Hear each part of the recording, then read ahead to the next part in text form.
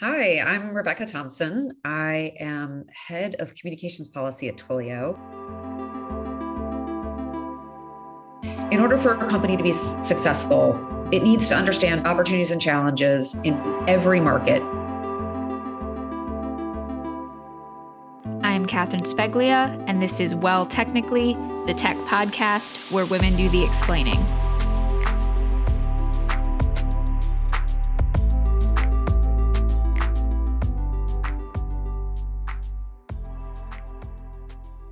Hi, Rebecca. Thank you so much for being here. Hi, I'm so excited to be here. I've been a fan of your podcast for a while, so this is quite an honor for me. Oh, I appreciate that. Well, it's definitely an honor to be speaking with you. I think I've had someone on from Twilio on before, so I'm excited to kind of get another angle of the company. So this should be really good. But of course, and since you've listened to the podcast, you know I have to start off by asking you, what's an example of a time in which being a woman has empowered you? Yeah, this is part of the reason why I love the podcast so much. And honestly, I'm very lucky. There are many. There's a few though that have made a real impact, I think, on my career. And the first this a little bit a while ago, I can remember I was participating in a spectrum policy meeting with lawyers, economists, and engineers. And as soon as I got into the room, I was like, oh, I am the only woman here.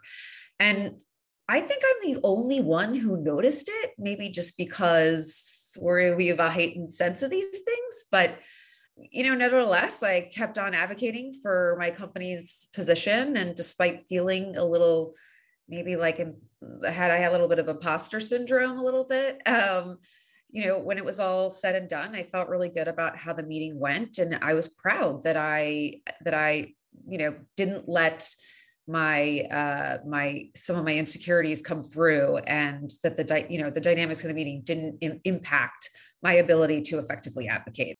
And the last is just personal. I'm a proud mom of two small kids, and it's not always easy, but I love how empowered I feel when I'm making a difference both in my professional life and my personal life. Kind of drawing this conversation out a little bit more, what advice would you give to other women in telecom and technology? Yeah, so I have a quirky answer here. So bear with me. Twilio has what's called the Twilio Magic, and it is basically a distillation of the company's values and the principles that we stand for, how we act and how we interact with each other, and essentially trying to build better relationships, which helps build a better company. Some of those include being an owner or being a builder. Those might be self-explanatory, but as a software development company, you can imagine being a builder means we just roll our sleeves up and get things done. But even before I joined Twilio, I stumbled upon the Reserve's 10 Things. I don't know if you've ever heard of this. That was inspired by a Fox Tato. And so what drew me to Twilio was that Reserve was actually inspired by my own CEO's distillation of the Twilio Magic. And so the 10 things are: do the thing, share your sandwich, lead the slow clap, share the wheel, start with why, one team, one dream, roll up your sleeves, like being an owner, being a builder. Don't be shady, go to the source, and be a good one. And I know it's a lot, but it really does help guide me towards being not just a better employee, but also a better manager and a better, coworker.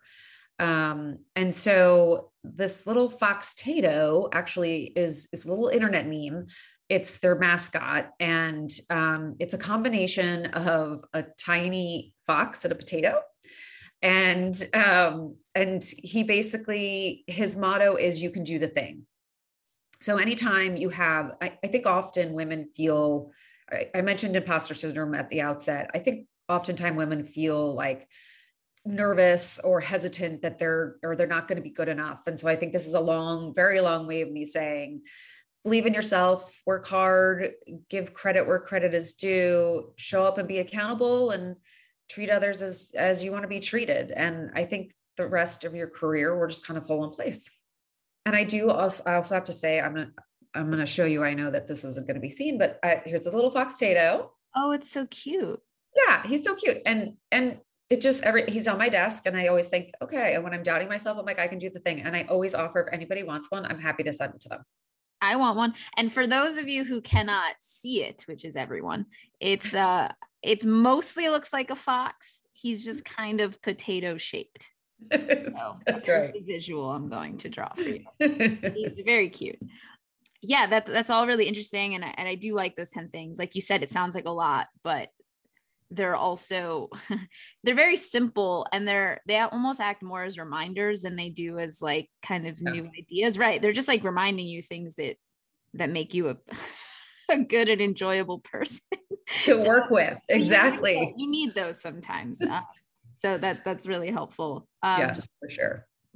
So yeah, I mean, we talked a lot about Twilio, but let's talk some more about it and like what your role is there, and why it's so important for a company to have a team dedicated to things like policy and global affairs in the current, tech climate. Well, if you'll indulge me, I'll first tell you a little bit about Twilio. So for those of you who don't know, Twilio is the world's leading enterprise cloud communications and more recently cloud engagement company. We power communications of enterprises in order to engage with our customers. So what does that mean? Twilio allows software developers to embed all sorts of communications: voice, text, chat, email, video, whatever you want, WhatsApp, however you want to do it, into your desktop and your mobile applications, so that you can communicate, that the enterprise can communicate more efficiently and more effectively with their customer. We have 10 million developers around the world that have built applications using Twilio. They're creating it essentially works by creating communications building blocks that allows end users to interact with government services and agencies, to access healthcare, to go to school online, to make a bank transaction, or to even go see your doctor. Especially during the pandemic, all those things were necessary. And I have to say, I noticed in a recent article that you wrote, one of your interviewees said, and I'm paraphrasing this, but digitization trends continue to defy gravity. And it just struck me as truth, because Twilio is a perfect example of that. So with the help of the pandemic, which I hate to say, because I know so many people suffered, but it really did advance the digital transformation dramatically. Twilio really grew into one of the widely used customers and great engagement platform, which kind of brings me to my role at Twilio and the importance of global public policy. I said at the outset, I'm the head of communications policy for North America. So I'm responsible for all regulatory, legislative, administrative, and industry communications policies, including things like USF, robocalls, CP&I, customer protection, and numbering resources, just to name a few. And like I said, I cover North America. So US is my primary market, but Mexico and Canada are obviously in my portfolio as well. So Twilio is really unique in that it sits at the cross section of telecom and tech.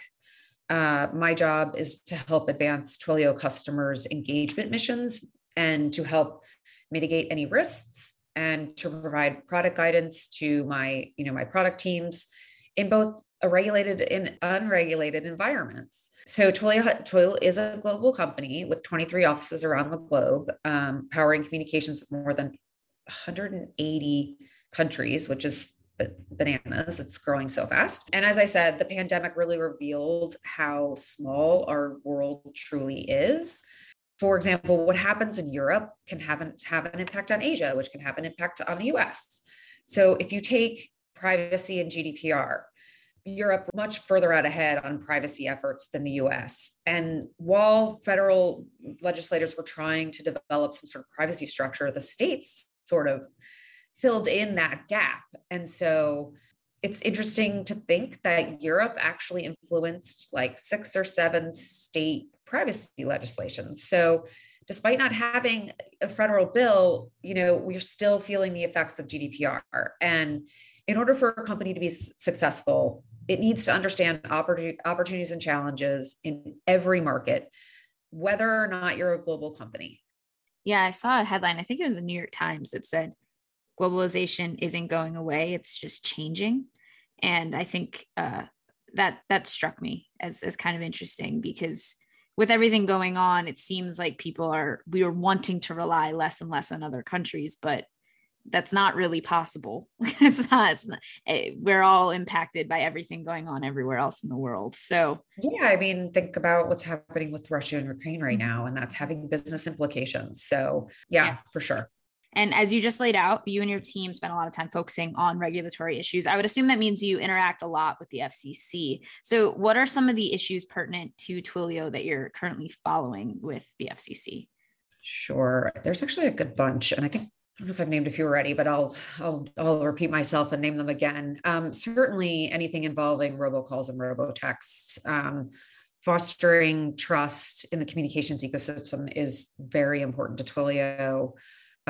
My CEO, Jeff Lawson, has said several times that the most important thing we sell in the cloud is trust. And if you pollute the channels over which we are trying to help enterprises connect with their consumers, it's bad for business. It's bad for our customers because they can't get their calls through, and it's bad for the consumers because they don't trust whether or not to pick up the phone. So, or answer that text message, or even it's the person who's telling you who it is. So we're tracking and very actively involved in all of those efforts at the FCC. We know that, for robocalls, the FCC has been slowly but surely implementing the Trace Act. And as much as we're helping to fight illegal robocalls, we're also very focused on working to ensure that wanted and legitimate calls are received. Just as important, right? We don't want to turn the public switch network into a completely unreliable function. And then in addition, I think this is kind of interesting because it hasn't come out yet. It feels like kind of the worst kept secret, which is that the FCC had circulated an item on robotexts and how to curb what they perceived as an increase in robotext over the past year or two. It hasn't been released yet, but it is on circulation. So we're really anxiously waiting to see what's in it. But I think just like on robocalls, we're going to lean in and try to help. A couple other issues are USF. We are a interconnected VoIP provider. And as such, we have to contribute to the Universal Service Fund. Twilio really supports all efforts, the FCC and Congress, to help close the digital divide, but the fund's really in trouble because contributions to the fund are shrinking and distributions remain the same and or climbing. So at some point, the fund's going to run out of money. Now, in light of the pandemic and beyond, the support for this program, the recipients who get this money, it's so needed for them to stay connected in their homes, schools, and rural communities. And we just actually recently filed comments just to say we want to ensure a sustainable fund. And there are a lot of options out there to do that. One of the most short-term and easy ways is to assess broadband. That isn't always, I think there's consensus around that, but there's also some suggestions that perhaps we need to include big tech and other things. Twilio is open to all those suggestions, but something needs to happen pretty fast to sustain the fund.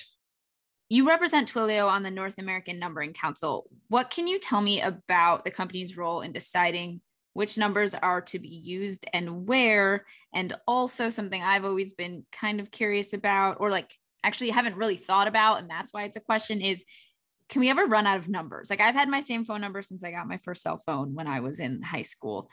Right. Yeah. So how do we prevent that from happening? And just what can you tell me about number allocation? Yeah. So I will do what I hate when I'm interviewing people, but I'm going to do it anyway. I'm going to ask you a question in response to your question. How do you feel about your phone number? Do you feel connected to it? Like it's kind of a part of who you are? It's interesting you say that, because I bet the answer for most people is yes. Okay. And I do, but my number is weird because I got it when I lived in California as a child, but I'm actually from New York City. And so it always feels like, an incorrect identity for me. Yeah, you're like, I have a California phone number because that just happened to be where I got my cell phone. I lived there for a few years when I was younger. And so I bet for most people, it really does feel that way. But for me, it kind of feels like a slight like misidentification. And but I don't want that to take away. Always change it to the new area code. Because I know most people feel incredibly connected to their number, because when people have had to change it, they get very upset. Yes. And so this is always a great question, because you're not alone. So many people don't understand this. Our customers don't understand it, and they are using the phone numbers. So no reason to be surprised about any of that. And in the US, at least, this is kind of what I was getting at. We hold our phone numbers as if we own them. We even covet the area codes that, just to your point, that we'd want them in. And I love the Seinfeld episode where Elaine is given a 646 number instead of a 212 number in New York. It exemplifies how people feel so strongly about their phone numbers. But the thing is, we don't own these phone numbers. They are, in fact, phone numbers are considered across the globe national resources, and you have to get them from, allocating entities. I have sat on the North American Numbering Council for Twilio for, I think, 4 years, 3.5 years, because I've been there 3.5 years. But I also was on the council in my prior job. And in my time working with the council, they have actually, dealt with number exhaust, and they have to do things like number pooling or number reclamation. Usually that doesn't involve a consumer like you. It could involve more of an enterprise like Twilio, who's using a lot of phone numbers. I'm trying to think of some of the other things. Since I've been on the council for Twilio, there actually came out with really good know your customer efforts in order to, help prevent robocalls and robotexts. And it was the first time we'd ever seen a body come out with actual KYC recommendations, which was super helpful. And then, like I said, there's also number resource issues like pooling and area code relief. We go through this quite a bit. And it's just really important to Twilio that we don't run out of phone numbers, because it is how we serve our customers. I have a question, and this could be totally not related, but I remember before, when you didn't need to put in an area code when dialing a number. Is that in any way related to number allocation, or is that more about networks and how networks were like evolving? It's actually a good question. I think it's both. It's certainly because number exhaust was happening really fast. And so they were like, well, if we add 3 more digits, we're going to get a little bit, there'll be more inventory. Yeah. There's also this thing called, like, I think you said it earlier, number portability, where you can take your phone number wherever you go. Mm-hmm. That's not completely true, because if your carrier doesn't have numbering resources in the jurisdiction in which you want to live, then you're not going to be able to port that number. So it is, it's a network function. It's because the network was set up to only have certain regions. And unless you were a national carrier, you didn't have access to all those regions because of concerns over number exhaust and resource allocation. So I think the answer is a little bit of both. Yeah. I just remember that, like, as a kid, I had learned my phone number, and then I remember having to learn my area code, like after I had memorized my phone number. I've had the same phone number since I very first signed up for mobile service. So I do feel very connected to my phone number. No, I get it. And I think what's extra annoying about mine is, so I have a California area code, but then the first 3 digits of my actual phone number after that are 212, and I'm from New York City. So people often think I have messed up my phone number when I tell them what it is. So like, it must be 212-405 or something, right? Yeah. That's funny. So it's very annoying. Yeah. I mean, either way, I think, to your point, our phone number, we tie to our identity, whether or not we feel strongly about it and don't want it to change or whatever. Either way, we like associate it with ourselves. Well, Rebecca, this has been great. So thank you so much for your time. Of course. Thank you. It's fun.